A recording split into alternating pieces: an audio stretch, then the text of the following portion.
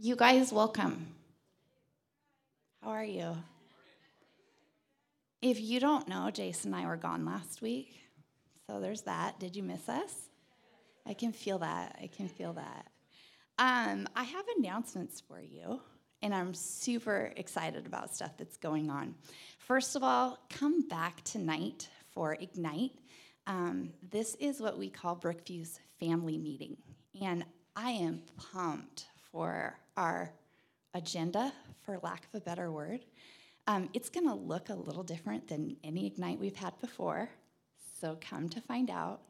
But we really are going to be centered in the story of God among us, with the idea that that is part of what communion together is. So we're going to share a little bit of food, light food. So if you're a real hungry person, eat before you come. Feed your children before you bring them, because they're going to have popcorn, unless popcorn's dinner for them, and they're going to have a movie night together. So we're really excited to get to be together, to sit around as a family and just share what God is doing and what he's up to in our lives. Second thing that we're excited about is, so we're going to have a parenting course here at the church. And if your parenting kind of looks like this, we can promise you that at the end of 5 weeks, it's going to look like this. I'm totally kidding. That is my way of telling you there is no guarantee. This is not a class where it's 5 steps to the good parenting journey, how to get your kids to listen in 10 easy steps. This is going to be gathered around tables talking about things like, why are boundaries important? What is our long-term goal in parenting? How do I notice my kids' needs and actually meet them and be in tune with that? And you're going to sit around tables with other parents, and Emily and I are going to facilitate that together. So if you know Emily Callan, you know there's some wisdom in the room, and I'm just stoked for that. But that is starting on Sunday evenings, beginning February 26th at 5 o'clock in the evening. It'll go from 5 to 7 p.m., and we will serve dinner, and there will be childcare, so you will be kid-free and not have to worry about babysitters for that. But our size is pretty limited. We want to keep it small so that the conversations are good and sweet and connective. And so if you're interested in doing that, go to brookviewchurch.com and click on the parent course or class. I don't know what it's called on the tab. Course, there it is.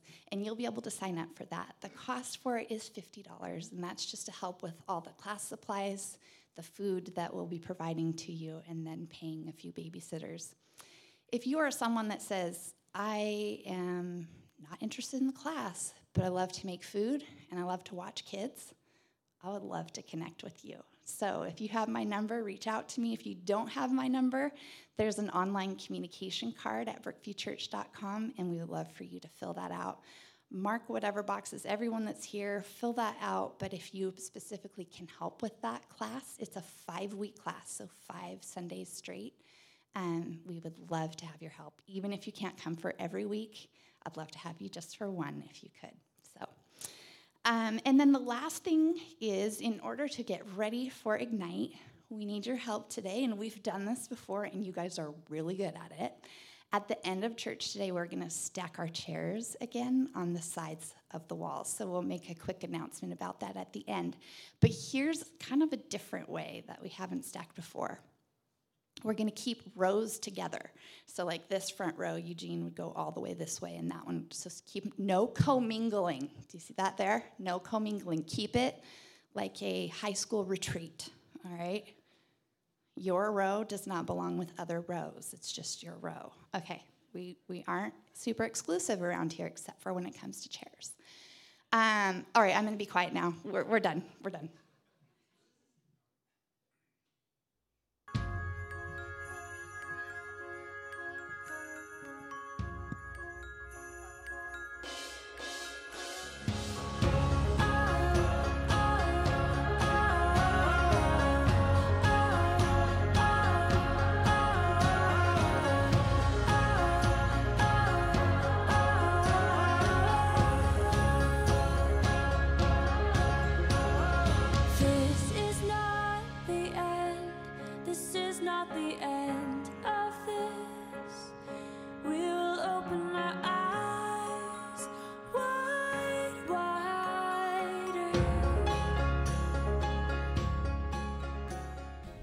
How many of you guys were here last week? God bless you guys. Mike, little mic trouble for Bryce? Rebecca, you're the batteries fairy? That's really good. Just was having a little trouble with the mic just now, so hopefully it'll last this morning. If not, I'm going to shout, and it's going to be awesome. So, a few years ago, our church spent a season thinking about blood and thunder. And I just want to say, if you were here for that season, and you know what I'm talking about, you were here and you were part of that, would you stand up real quick? Normally we don't do this, but...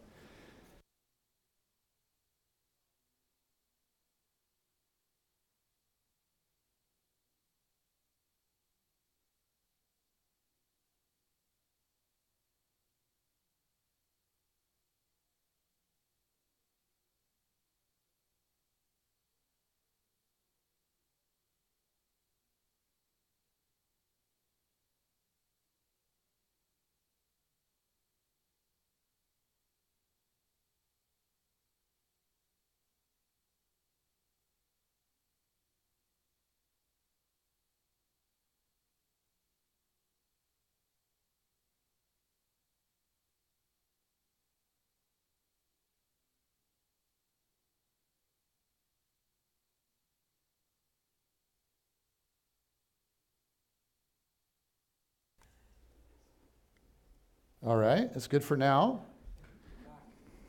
If you're a prayer warrior, start praying. So we spent this season thinking about blood and thunder. And if you weren't here for that, you're like, what is that? So about a year before COVID, together we asked the question, what does it take to see a move of God? And so we talked about this with a metaphor of like a two-part recipe of blood and thunder. And so in Scripture, thunder is a picture of God's power. It's his divine touch, God's glory. For example, on Mount Sinai, in the giving of the Ten Commandments, it says, when the people saw the thunder and lightning and heard the trumpet and saw the mountain in smoke, they trembled with fear. Right? They stayed at a distance. God was present with them. He was moving. And so can you imagine that moment? Just the awe of God that they felt. And this is the beginning of the redemption story. But we see thunder in the end as well in the book of Revelation. John describes the glory of God that is to come. And here's the picture. He writes, "From the throne came flashes of lightning, rumbles and peals of thunder. In front of the throne, 7 lamps were blazing. These are the 7 spirits of God." So thunder is often used in Scripture as hyperbole. And it's understandable why. Because if you've ever been in the middle of a thunderstorm,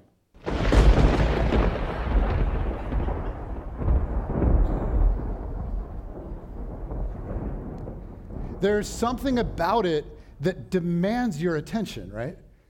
There's something inside all of us that responds to the rumble of thunder. Thunder has a way of reminding us that we're small, that we're human, that we can't control it and we don't manufacture it. There's kind of a mystery to the occurrence of thunder. And so several years ago, we thought of thunder as what only God can do.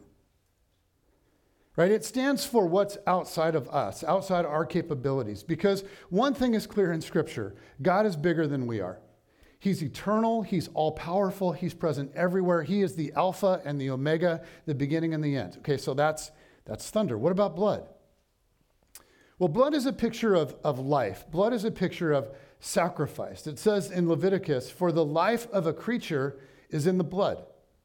And in the New Testament, Christian service is often described as sacrifice. Right? In the Old Testament, they sacrificed what? Animals, right? Sheep, deer, goats, right? And so they shed their blood as an offering to God, a picture that pointed forward to the eventual sacrifice of Jesus. But after the ultimate sacrifice of Jesus, we no longer sacrifice animals. Instead, Jesus' followers are invited to become living sacrifices, to live in such a way that our whole lives glorify God. Paul writes, "Therefore, I urge you, brothers and sisters, in view of God's mercy, to offer your bodies as a living sacrifice, holy and pleasing to God. This is your true and proper worship. Paul encourages us to say, Jesus, in response to your goodness and love for me, I want to offer you my entire life as a sacrifice to you. I want to offer to you everything that I have, everything that I am. I'm yours. My life is a living sacrifice. So in this sense, blood is what God asks us to do. So blood is what God asks us to do. And I believe that if you take those two elements, blood and thunder, you take what we are called to do and we do it, and then you mix it with what only God can do and he does it, there's great power. So blood plus thunder equals a move of God. But what often happens is people kind of focus on one to the exclusion of the other. Some people behave as if it's all about God's power, like his sovereignty. And so they just sit around doing nothing, waiting for God to do something majestic. They don't take risks in faith or act or respond in obedience or move a finger. They want God's thunder, but they offer no blood. On the other hand, some people live as if like it's all up to me. And they work and they strive and they clamor and they effort, but there's no prayer, there's no worship, there's no sense of, no fasting, no sense of, I need God, we need God. And lo and behold, the results of their endeavors end up very human, very natural. There's a lot of blood, but there's no thunder, no supernatural. So here's the thing. God is inviting every one of us to go on a supernatural journey. He longs to wrap us in his thunder as we continuously offer our blood. So if we make our lives about his kingdom, not our own, if we embrace his mission, not our own. But it's easy to make our life about a whole lot of other stuff. Yes?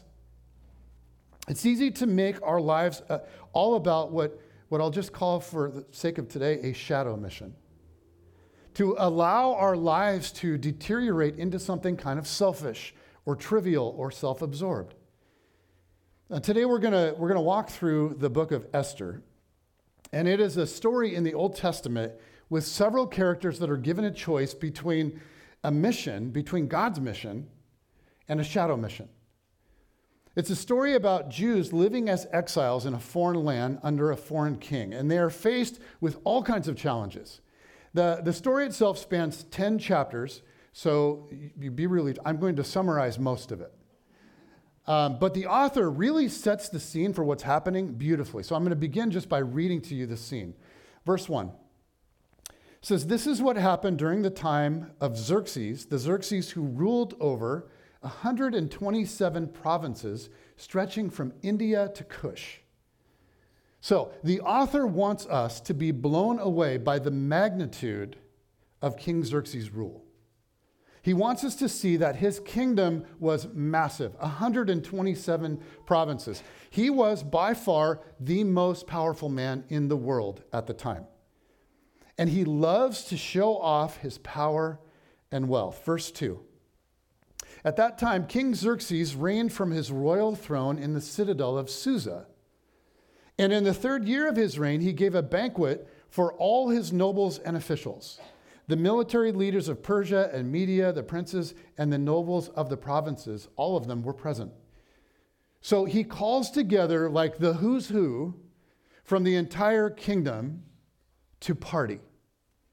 And it says, verse 4, "For a full 180 days, he displayed the vast wealth of his kingdom and the splendor and glory of his majesty." Okay, can you guys imagine 180 straight days of partying? Is there anything in our world that would even compare to that? Yes, sir. It's like a typical freshman year at Wazoo.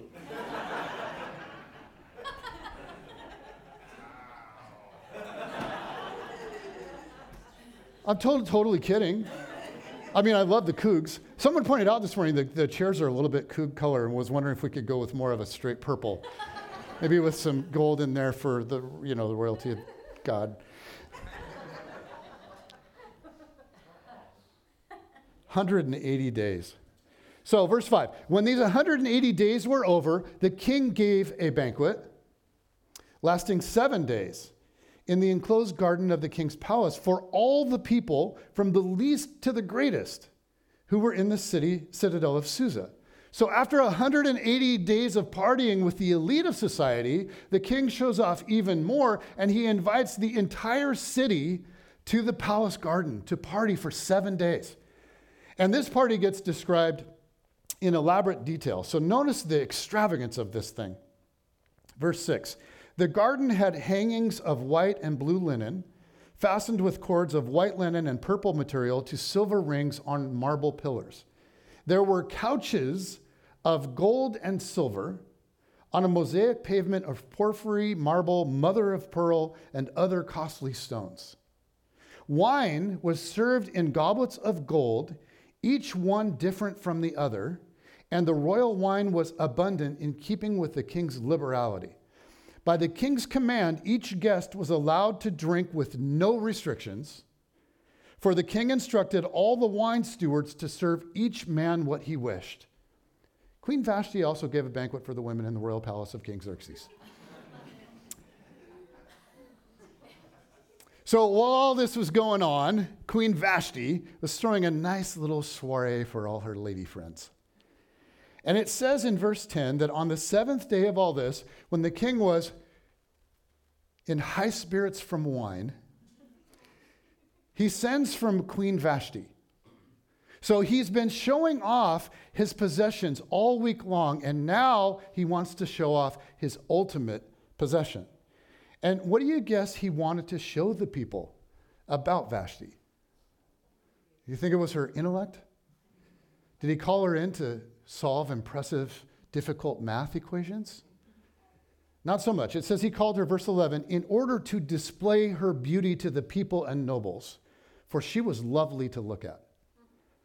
Now, a shocking thing happens, and this is where the story turns. Vashti says, no. Come parade myself before a mob of good old boys after 7 days of Miller time? I don't think so. Right? So how does the king respond? Does he say, oh, you know, you're right, sweetheart. That was insensitive and chauvinistic. I'm so sorry. Please forgive me, honey. Not a chance. It says, the king became furious and burned with anger. Why? Because this struck at his sense of power and dominance and control. It made him look weak. It ate away at his image, his shadow mission. So, verse 13, since it was customary for the king to consult experts in matters of law and justice, he spoke with the wise men who understood the times. And the writer wants us to catch the irony in all of this. The most powerful man in the world can't control his wife. So he goes to the Supreme Court and makes it a matter of state. Guys, what am I going to do with my wife? She won't listen. And check out the response of his advisors. They say, Queen Vashti has done wrong, not only against the king, but also against all the nobles and the peoples of all the provinces of King Xerxes. For the queen's conduct will become known to all the women. And soon they will despise their husbands and say, King Xerxes commanded Queen Vashti to be brought before him, but she would not come. This very day, the Persian and Median women of nobility who have heard about the queen's conduct will respond to all the king's nobles in the same way. There will be no end of disrespect and discord. King, if you don't get a handle on your wife, we're all in trouble. Therefore, if it pleases the king, let him issue a royal decree and let it be written in the laws of Persia and Media, which cannot be repealed, that Vashti is never again to enter the presence of King Xerxes. She's going to be really disappointed about that. Also, let the king give her royal position to someone else who is better than she. When the king's edict is proclaimed throughout all his vast realm, all the women will respect their husbands from least to the greatest. Yeah, that's going to happen. And part of what's happening in the story is that the writer is showing us what absolute brown-nosers these advisors are. Right? They say to him, let this edict be proclaimed throughout your vast realm. Your kingdom is enormous, O king. They're saying, you demand, Xerxes. Right? So the king has surrounded himself with people that will reinforce his shadow mission. People that will tell him exactly what he wants to hear. And if we're not careful, we are all capable of doing this in our lives, right?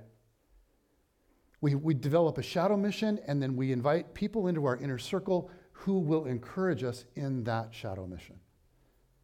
So Vashti is banished, and now he needs a new queen. So he asks his personal attendants how to go about this. And his personal attendants, these are not the Supreme Court guys that are older. These are young guys. These are high testosterone young men who give him their idea of what to look for in a new queen. Anybody want to guess their number one criteria? Yeah. Beauty, baby. So here's what they suggest. They suggest that he hold a Miss Medes and Persians beauty contest, that every province in the kingdom offers to the royal harem the best looking woman in the province. Anybody remember how many provinces there are? 127. So they're sending to the king 127 of the hottest young women in the kingdom for his harem. And the girl who turns heads the most and makes the king go, wow, will become queen. She will become the ultimate trophy wife. So one of the young beauties is a Jewish girl named Esther.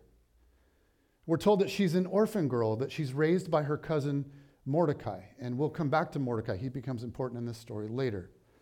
But let me set this up for a little bit, because this is kind of a big deal. This whole preparation to go in before the king, this is not a casual thing. This is the date of a lifetime. And so I just have a couple of questions about dating for our lady folk in here. Just a little honesty time. Think about the amount of time you spend preparing for a date. Okay, so let's get it all in there. Bathing, hair, makeup, wardrobe selection, accessories, perfume. What am I missing, ladies? Shoes. That came from Brian Durr, by the way. God bless you, Kelly.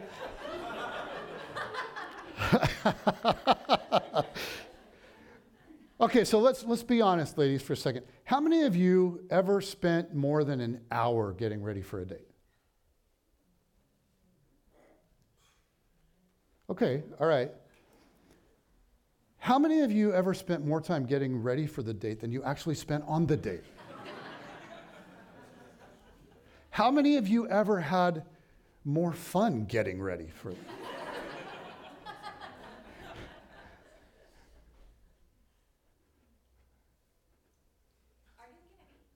I'm just glad you didn't raise your hand on that.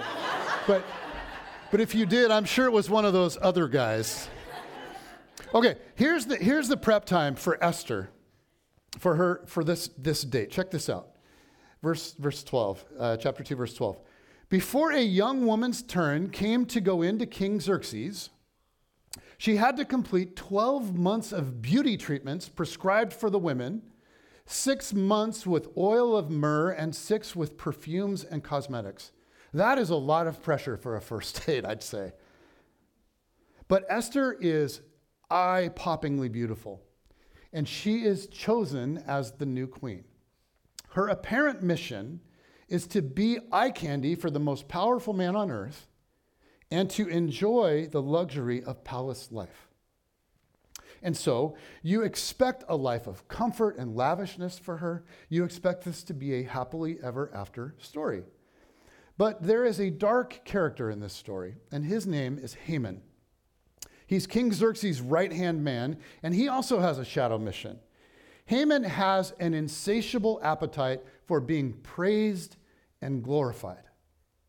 In fact, he can't sleep at night because all the king's men bow and worship Haman except one, and it happens to be Esther's cousin Mordecai. Mordecai is also a royal official whose job is to sit at the city gate. In fact, he had at one time discovered a plot to assassinate King Xerxes. He exposed it and he saved the king's life. So Esther's cousin Mordecai is kind of a big deal. And Mordecai refuses to bow down to Haman. So check this out. We're told, verse 5, when Haman saw that Mordecai would not kneel down or pay him honor, he was enraged. Yet having learned who Mordecai's people were, he scorned the idea of killing only Mordecai. Instead, Haman looked for a way to destroy all Mordecai's people, the Jews, throughout the whole kingdom of Xerxes. So he goes to Xerxes and he asks him to issue a royal decree to not only kill Mordecai, but all of Mordecai's people, all the Jews. Now, the king doesn't really care about justice. He's just not somebody who cares about that. He doesn't even know what people Haman's talking about. So he thoughtlessly issues the decree. He issues the decree of genocide. He orders the death of all of the Jews in the entire kingdom. Now Mordecai gets word of the decree, and he instantly sends a message to Esther. He says, you have to go to the king, and you have to get him to change his mind. But this is no simple request. As Esther explains in response back to Mordecai, she says, all the king's officials and the people of the royal provinces know that for any man or woman who approaches the king in the inner court without being summoned, the king has but one law, that they be put to death, unless the king extends the gold scepter to them and spares their lives. But 30 days have passed since I was called to go to the king. So Esther's saying, look, Mordecai, you don't just barge into the royal chambers and talk to the king. You have to be summoned. You only talk to the king at his request. Anything else is a death wish. Unless he happens to extend the golden scepter when he sees you, if you barge into the king, you die. And so Mordecai, you need to know he has not called on me for more than 30 days. She's saying, I'm not naive. I know he's got a large harem of young, beautiful women, and he is not a one-woman kind of guy. So apparently, he's not as into me as he once was. And you want me to barge into the king's chambers and tell him that he's made a mistake, that he doesn't know how to rule his kingdom? That's not going to work. That's suicide. But Mordecai pushes back. He refuses to relent. He reminds her of what's on the line. He reminds her that her life is no accident, that God is with her, and that God has orchestrated her life even to the point of her becoming queen. And he says, and who knows but that you have come to your royal position for such a time as this. Esther, the fate of our people is in your hands. You didn't ask for this responsibility, but here it is. Esther, you've not been brought to this point in your life for comfort and luxury.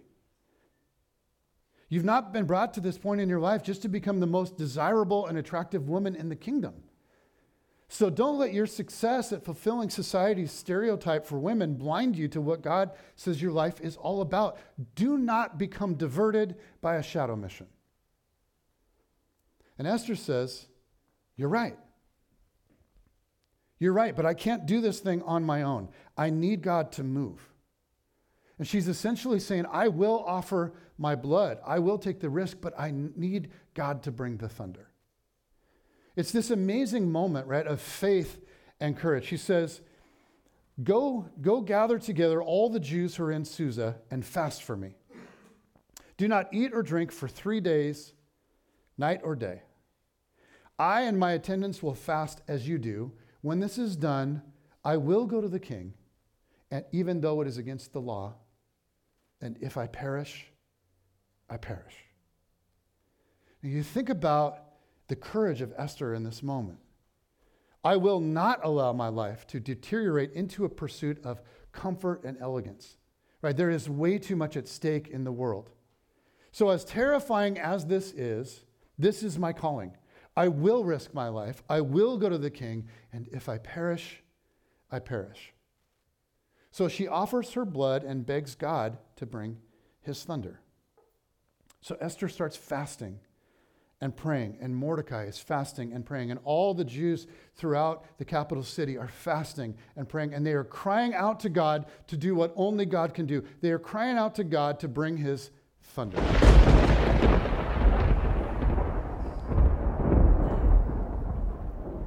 Now, I taught on this idea at like a pivotal time in our church 4 years ago. And we came together and we fasted and we prayed and God moved. And I just want us I want to recap what happened. Because you guys, when you think about all that happened, it was nuts.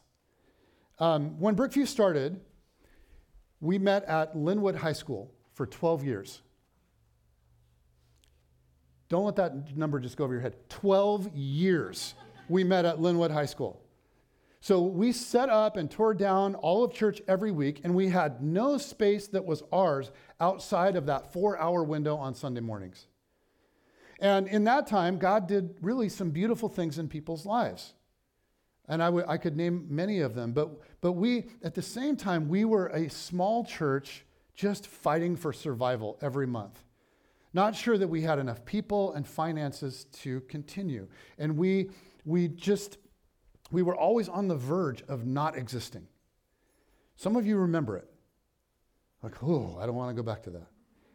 But around the 11-year mark, after doing what we'd been doing for over a decade, our board met together one night and we decided to get nuts.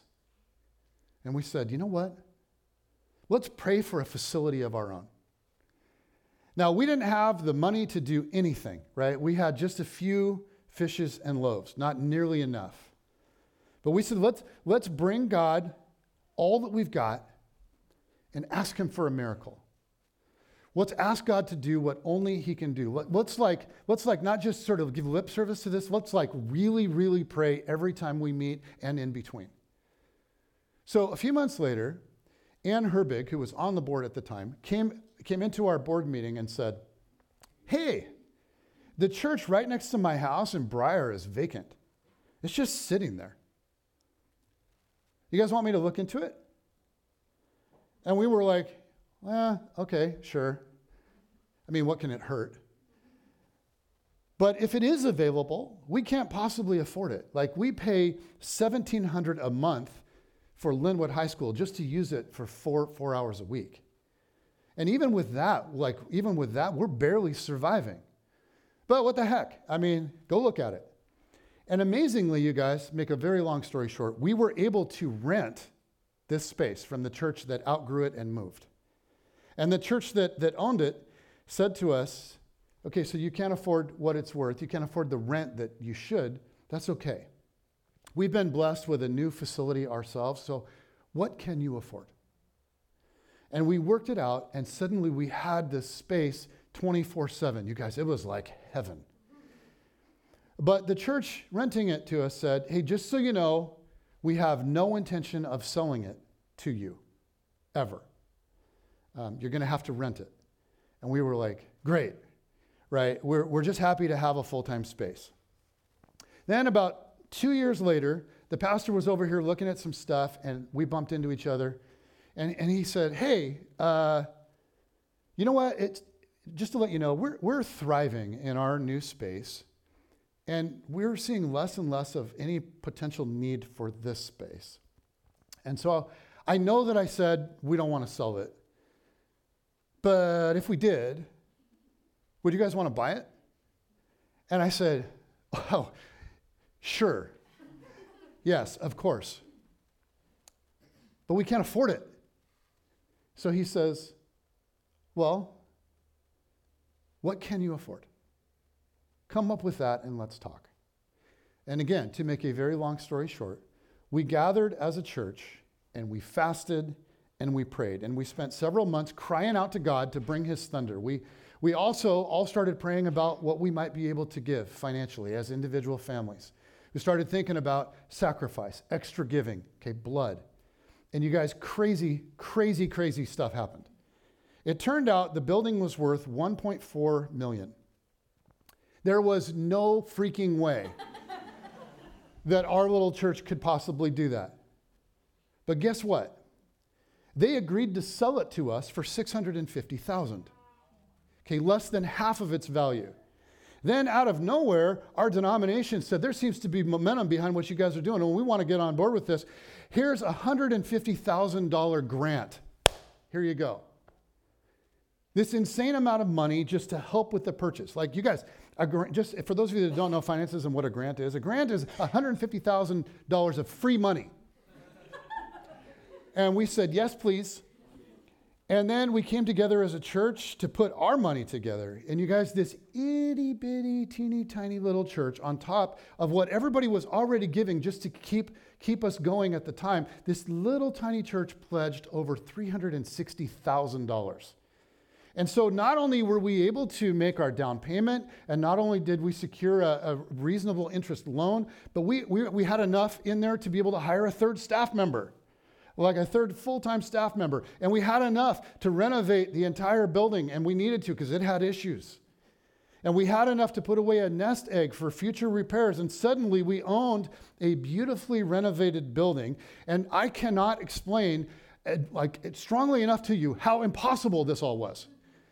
But the real beauty was that amid thinking all about Blood and Thunder, as a little church community, we had to answer vital questions. We had to really, when people are thinking about ponying up more money, we have to be thoughtful about what the heck we're doing. So we had to ask questions together and wrestle with questions together like, what do we exist to do? How do we do it? Why does it matter? And what might happen if we were successful and God moved among us? And we started to get deeply unified around our mission together. Passion, vision, anticipation, a willingness to sacrifice. And suddenly we were a church thoroughly united around vision. Not just a group of people who had some shared preferences, but what became most important for us wasn't church style. It was what God was calling us to do and be together. Okay, so fast forward about 9 months. When COVID hit, we were suddenly postured so well to be able to walk through it. Like if you think about this, if we had still been in a school, you guys, we would have had nowhere to meet. No churches were allowed in schools for like 2 years. We would have had no space whatsoever. And because we were so deeply unified around our mission together, during COVID, we were able to be exceptionally gracious with one another. Like, okay, I don't want to create nightmares, but Zoom, masks, church online, life groups, ID groups online, right? Limitations. Were they necessary? Well, not everyone agreed, of course. And then you throw in the political and social justice tensions that were pretty much dividing everybody, and we didn't all agree on that stuff either. But here's what we agreed on. We agreed that unity for our church matters. And we agreed that our mission matters. So our shared mission took priority over our individual preferences. And we were able to do extraordinary things in COVID. Like we increased as a group and as individuals, we increased like exponentially our giving to organizations that were providing for the needy. You guys, next door, we started a micro school for kids that were needing an outlet. So kids came together to do school together because they were desperate for social interaction. I mean, and their families were desperate for them to get out. I mean, if you remember back, suddenly parents were working from home just all of a sudden in 1 week, and all of a sudden, and their kids were at home. And they're trying to do Zoom meetings, mom and dad, with their various companies, and the kids are there, and they're trying to do online school. It was unmanageable stress for so many families. They needed an outlet, and we were able to provide something that we called the Village. And then God sent us this punk from Arizona named Trevor. And he was like, you know what? I haven't been following Jesus the way I'd like. I'm looking to get back with people that know Jesus and love Jesus. So I've come back to re-engage. And I have a teaching degree, but all the schools are online, which sucks. So I don't know what I'm going to do. And Jen said, oh yeah, I got a job for you. Let's go.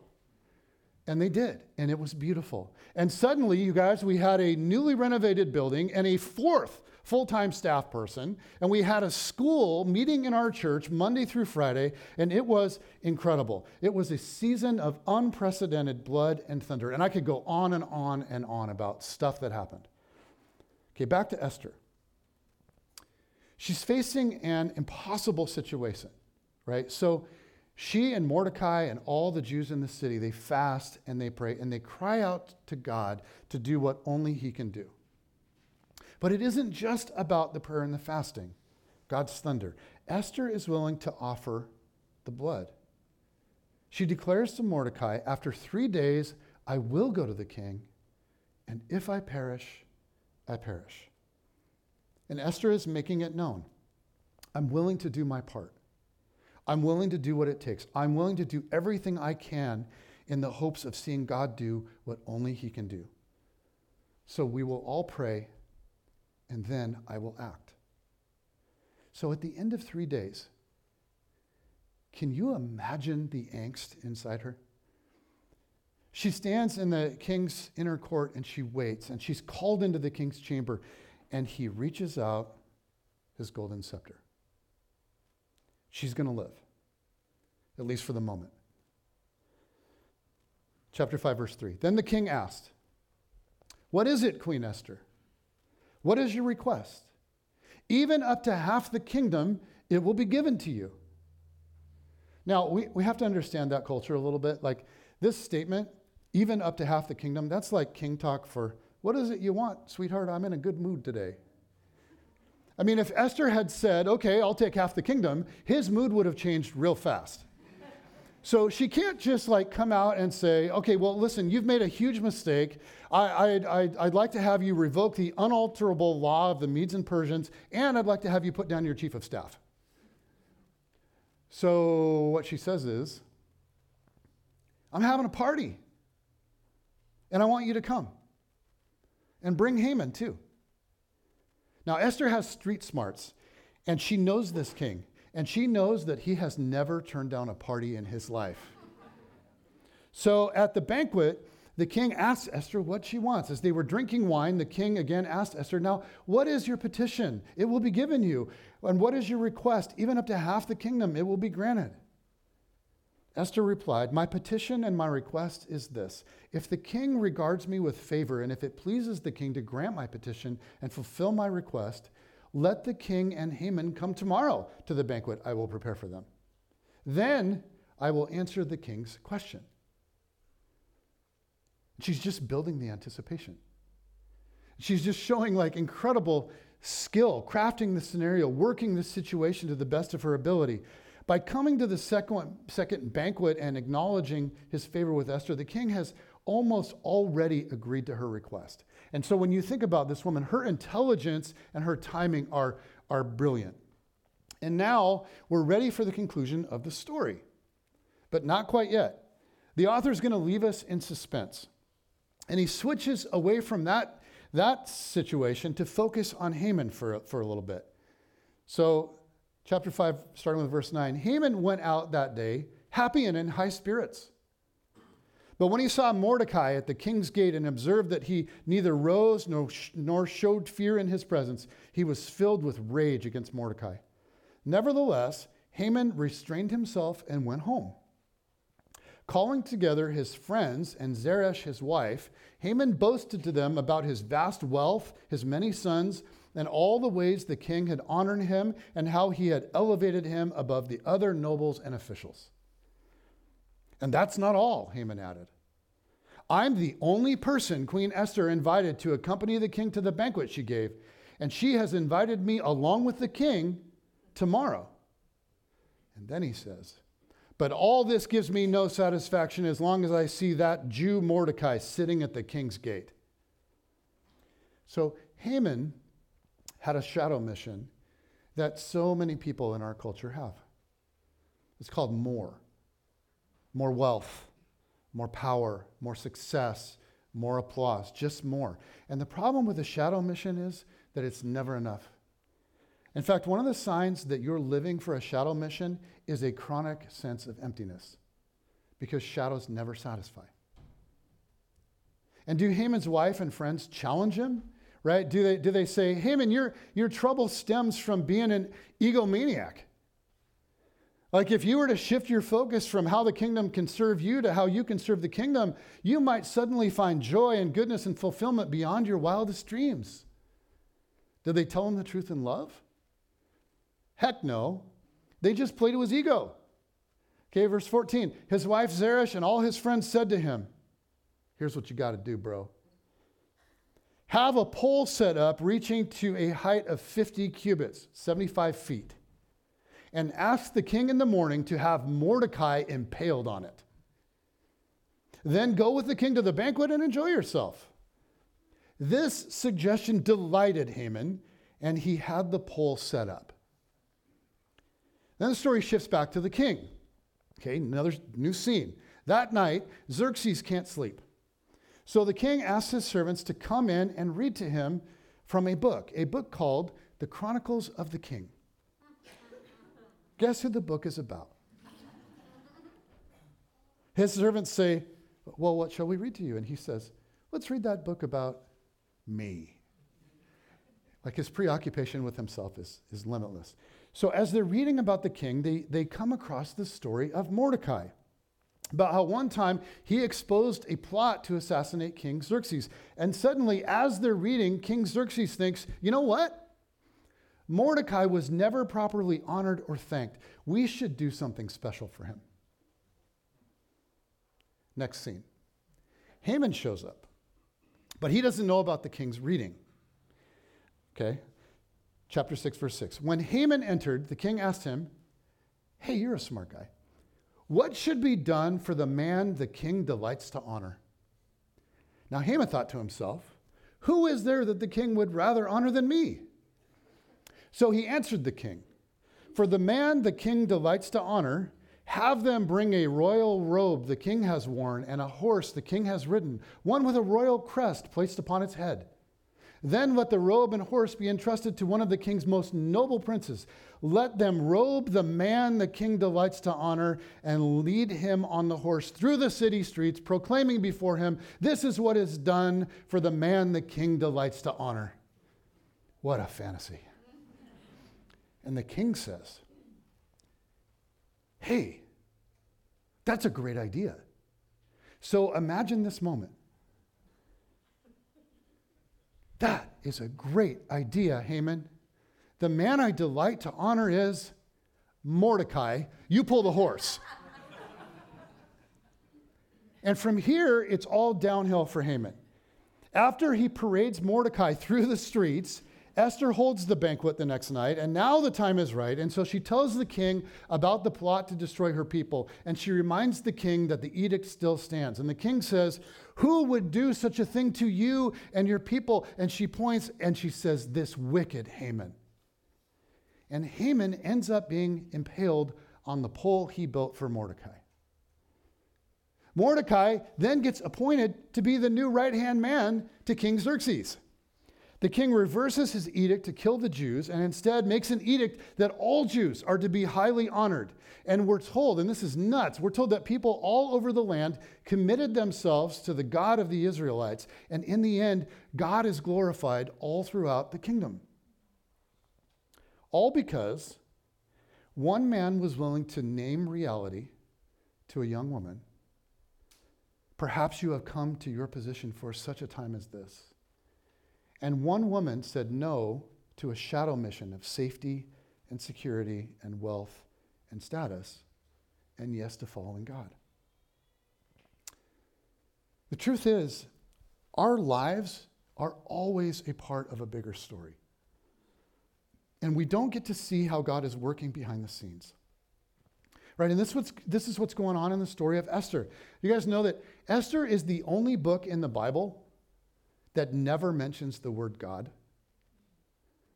And I think it's for a reason. I think it's because, as is often the case in our lives, God is hiding just off stage. Like you can't see him, but he's behind the whole story. I mean, think about it. How is it that of all the women in the empire, a Jewish girl named Esther is the one who becomes queen? How is it that of all the men in the royal guard, it's Mordecai that saves the king from assassination? How is it that the king should have insomnia on the very night that Haman has the pole set up for Mordecai? How is it that of all the stories, the one read to the king that night was the one of Mordecai saving him from assassination? How is it the scheming murderer becomes the victim of his own schemes? How is it that Mordecai takes over Haman's old position? How is it that instead of being killed in a massive genocide, the people of Israel become a great light that draws multitudes of foreign people to God? The writer wants us to understand that in unseen, unknown, unnamed ways, like on crosses and in carpools and in cubicles and on construction sites and in schools, God is present and God is at work, often behind the scenes. Like blood and thunder are still working together in our day. They are. Like, how is it that we bought the church for $650,000? How is it that we saved $750,000 from the $1.4 million that it was worth? How is it that we were then gifted a grant of $150,000? Guys, if you're doing the quick math, that's $900,000 that just appeared to us out of thin air. God just said, boom, here you go. Thunder. Then God sent Trevor from Arizona, and he led our micro school. And then when a permanent position on staff opened up, he was able to step seamlessly right onto our staff. And I could go on and on and on. And I have just seen blood and thunder work together again and again. In fact, my entire journey with Jesus has been a blood and thunder experience. At first, I was drawn to Jesus, but I had so much doubt about all of it. I was like, I can't get over this. It seemed beautiful and it seemed compelling in so many ways, but I just couldn't give myself fully to it. It felt like I had doubts that were insurmountable and they would never go away.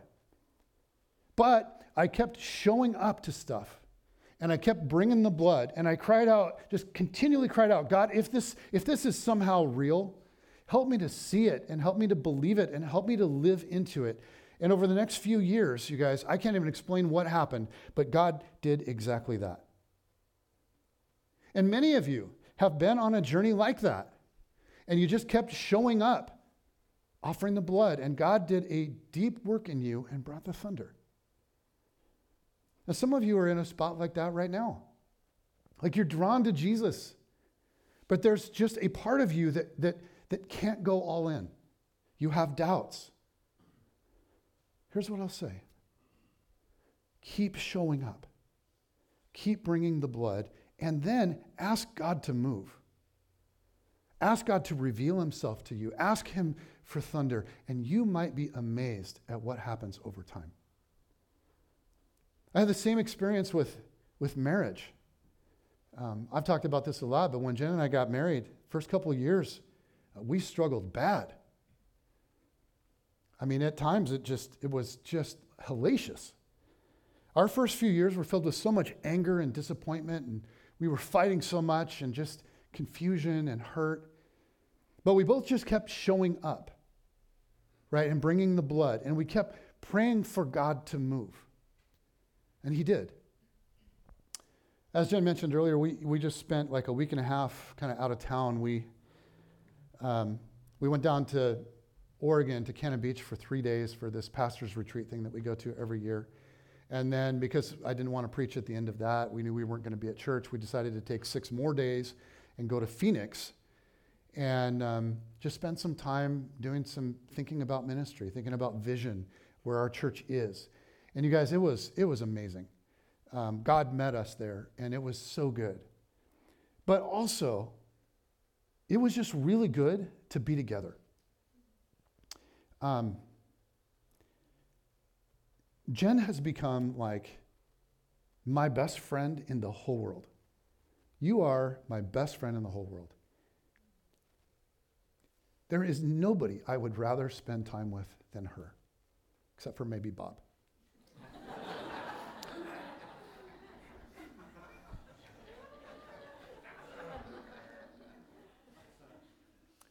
I mean, I can't imagine a marriage that's more beautiful than what we have. And you are an amazing person, but you were not at first.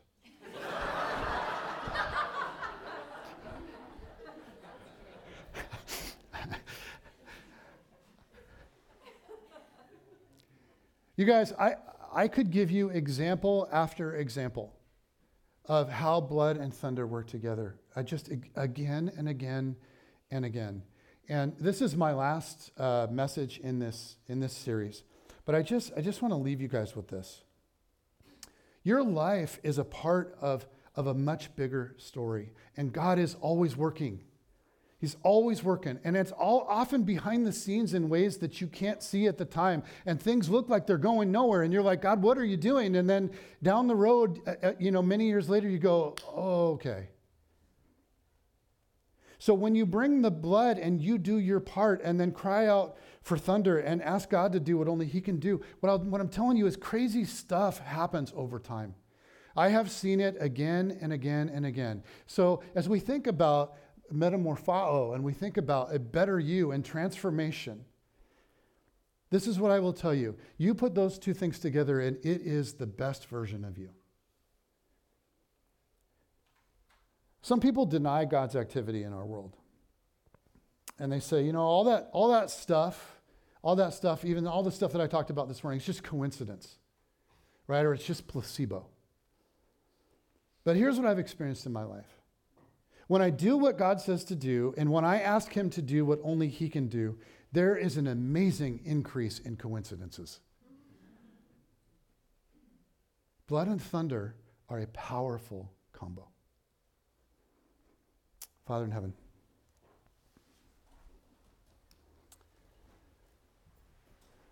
I thank you so much for the journey that our church has been on, that we have this place to be in, that we were able to walk through COVID in a just miraculously united kind of way together. I thank you for the amazing things that you're doing in our church. I thank you for the amazing things that you're doing in individual lives. And God, I pray that collectively we would be a blood and thunder kind of people, but also that individually we would be blood and thunder kind of people who don't just do ministry together in the organized stuff of church, because that's such a small percentage of our lives, but that we would be people who would begin to perceive your kingdom and your activity all around us in our life, in the people that we interact with day to day. And God, I pray that you would help us to see the mission that you're giving us and to embrace it and to not settle or like just devolve into some sort of trivial, selfish kind of life pursuit.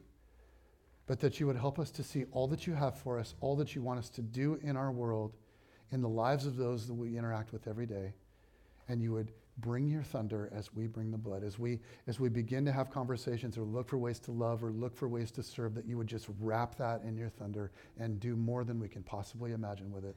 God, imagine if all of us in this room went into our world and did what we do, just offered the few fish or bread of loaves. And then you just multiplied that and multiplied that and multiplied that. I think that's how this is supposed to work. So God, help us live into it in a powerful, powerful way.